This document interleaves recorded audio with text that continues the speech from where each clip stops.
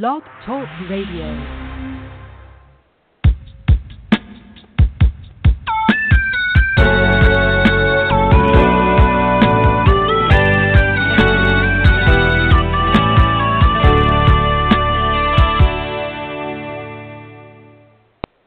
Good afternoon and welcome to Hope for Today with your co-hosts, Naja E. Brown and Zenobia Bailey. Zenobia, how are you today? I'm doing quite well, thank you. And I'd like to say greetings to all of our listeners as well. Thank you, thank you. Can you believe that this year is almost coming to an end? Is that hard to believe?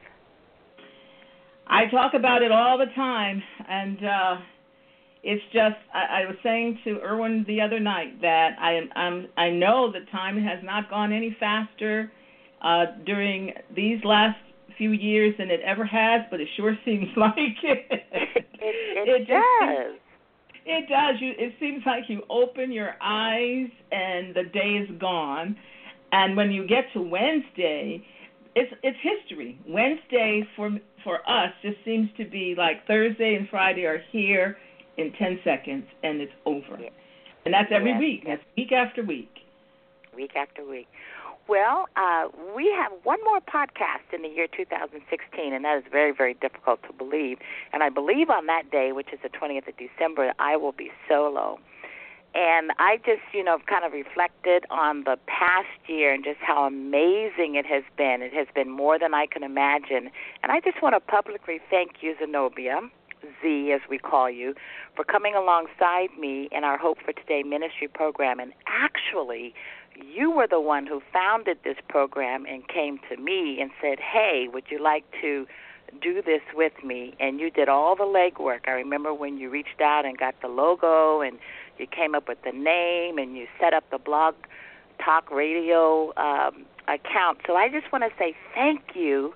And as a result of that, God has just done amazing things with the two of us. And I know that I have grown in this whole podcast world. So I just want to say thank you and I love you.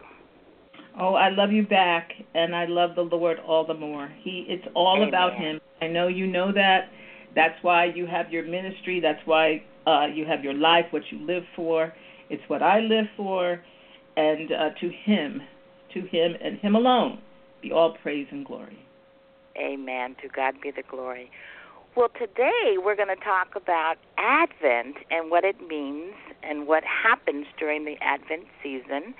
And I know the first time that I was introduced to the church calendar was when I was going to a liturgical church. I happened to be going to a Lutheran church that was in the neighborhood where I lived. It was within walking distance, and I was without a car, an automobile. So I was introduced to the church calendar. And then over the years, many of the places where I have worshiped and fellowship, the Advent season is always sort of introduced with a few symbols, and I'd like to just take a few minutes to lay some groundwork about the Advent season. So it is observed in Western Christian churches, and it's considered a time of expectant waiting and preparation for the celebration of Jesus Christ during the Christmas celebration, Christmas season. It comes from the Latin word adventus, which means arrival or coming. And that means something spectacular, something having great importance. And the Advent season falls, it usually is the fourth Sunday prior to Christmas Day. And the Sunday, which is the closest to November 30th, is when the season starts.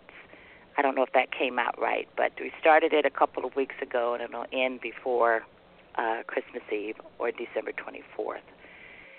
And a lot of the churches will put up the Advent wreath, and it's during those Sundays that there's a scripture that goes along with the lighting of particular candles.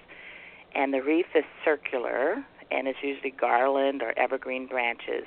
And that circular wreath kind of is symbolic of eternity or an unending love. And then there's 5 candles, and they're arranged around the wreath, and it's very, very pretty when it's all set up and the candles are lit. And there's some 5 candles in purple or violet, and then there's a pink and a kind of a rose tone color, and then white, meaning purity. So there's 2 purple or violet, 2 pink and or rose colors, and then a white candle. And each Sunday, people will go forward and light those candles and say what they represent. And so I just wanted to kind of lay that foundation. I know when I first witnessed that, I was fascinated, but I didn't quite understand it. And it's been over the years that I've come to appreciate the Advent season and what happens for us to be able to commemorate what Christ came and did for us. And there's one thing that I'd like to add, and that is Christ coming, his first advent is the beginning, but the story doesn't end there. Amen. He came, and then he had a public ministry for approximately 33 years. He was crucified, died on the cross, he was buried, and he rose again, and therein lies our hope. So, Z, yes. What would you like to add? I know we had presented some scriptures in our promotional material, and we might have some time to talk about maybe a special one that speaks to you during this season. But did your family have any particular way that you celebrated the Advent season? Not as a family, but in some of the churches, some of the listening audience knows, but I'll just share that we have lived in I don't know how many states at the moment and how many churches we've been in, but because of both my husband's work, secular work, and ministerial work, we've moved around quite a bit. And so in some of our churches, we have celebrated it. And there were a couple of years that as a family, the Irwin Bailey family, we observed it, but growing up we did not. And it is beautiful. It's a beautiful way to pause, even if you never get the time, although I think we all have to make the time. If you don't get or make the time during the weeks preceding Christmas, this is a wonderful time to just pause at least once a week to prepare our hearts. I'm not talking necessarily about preparing the home. Many people, do a lot of festive dressing of their homes, but to prepare our hearts and to reflect on where we've been and where we're going and Christ's coming, his second coming, as you have already talked about, and to prepare with expectation. I think we're going to church now. We are also observing Advent, and it's just a wonderful time. And this church also has an orchestra, and so an orchestra going along with the lighting of the candles and the reading of the Word, and then really sound, in-depth preaching of the Word. It's just been awe-striking. And then I have several small devotionals of my own that I've been using alongside my regular devotion for the Christmas season. Thomas Kincaid is dead now, but he did a wonderful little book on Advent, and it's just been a joy. It really has been a joy.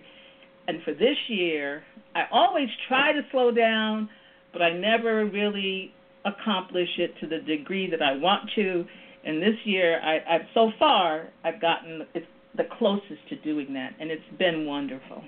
That's beautiful. You mentioned Thomas Kincaid. I know I love his Christmas cards that are published every year, his artistry, and not had the opportunity to partake of any devotional that he's come up with, but I can only imagine that it has been very rewarding. I failed to mention the colors. I mentioned that there were 5 candles, but they're the main colors, but the colors represent something too. So the purple or violet colors represent repentance and fasting. And then the pink or rose tone color represents joy or rejoicing, and then white represents the purity. And I thought that was significant enough to mention. Yes, So absolutely. my sister, yes. Now my sister and her husband, they homeschooled their children, and I know that you did the same.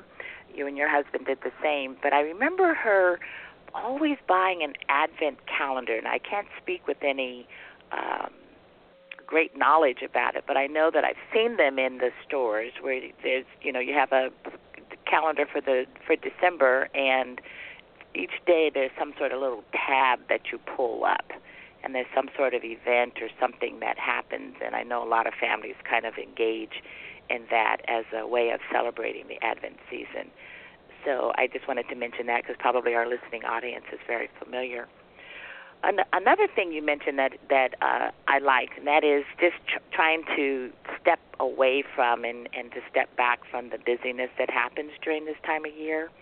Mm-hmm. I think over the years, would you agree? It just gets busy for commercial reasons as opposed to for the true meaning of the season. And we know that Christ was not born on December 25th. It was a day that's set aside, a day that we do celebrate his coming. But the overall holiday season, has kind of lost its fervor, and it's become very commercial. And it is difficult to step back and to take a pause. I like that word, to just take a pause and then go back and say, what is the purpose and the reason for this season? And it's all about Jesus. Yes, it's all about Jesus. Amen. Amen. Yeah, we're busy enough without this commercialization time.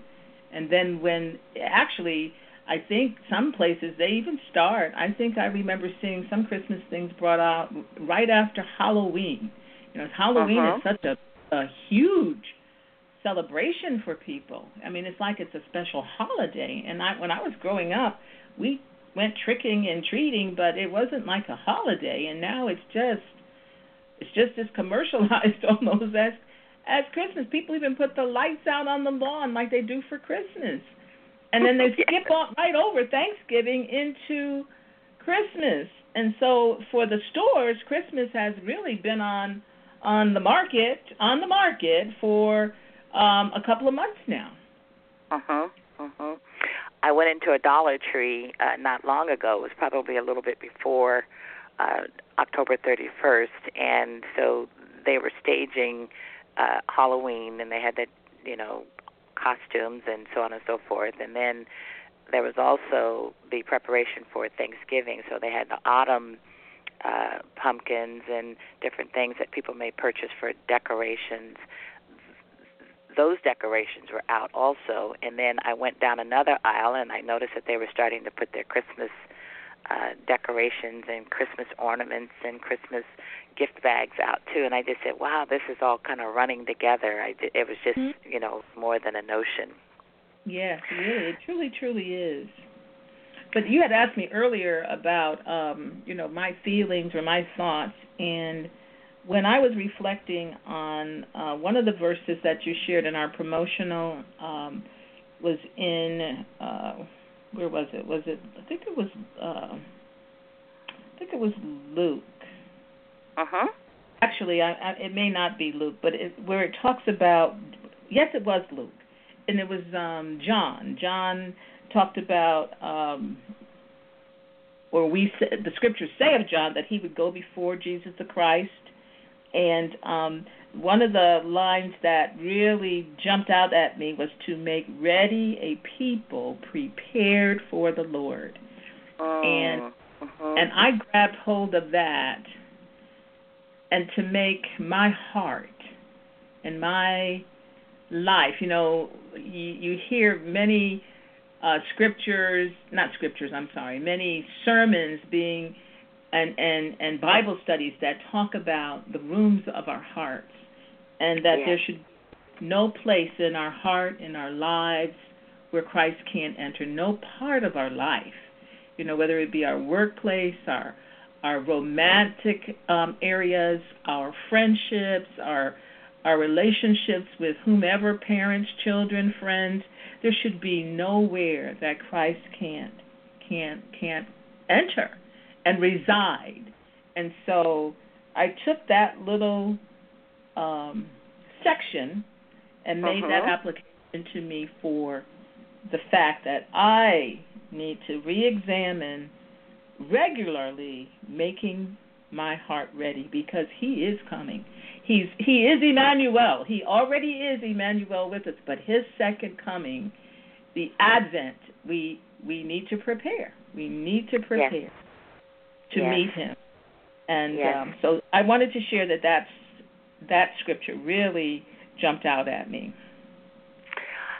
That's great. And one of the passages that I love, and every time I design a card, a Yield to the King Ministry Christmas card, I usually try to capture this scripture, and it's in Isaiah 9:6, and it says, "For us a child is born, to us a son is given, and the government will be on his shoulders, and he will be called Wonderful Counselor, Mighty God, Everlasting Father, Prince of Peace."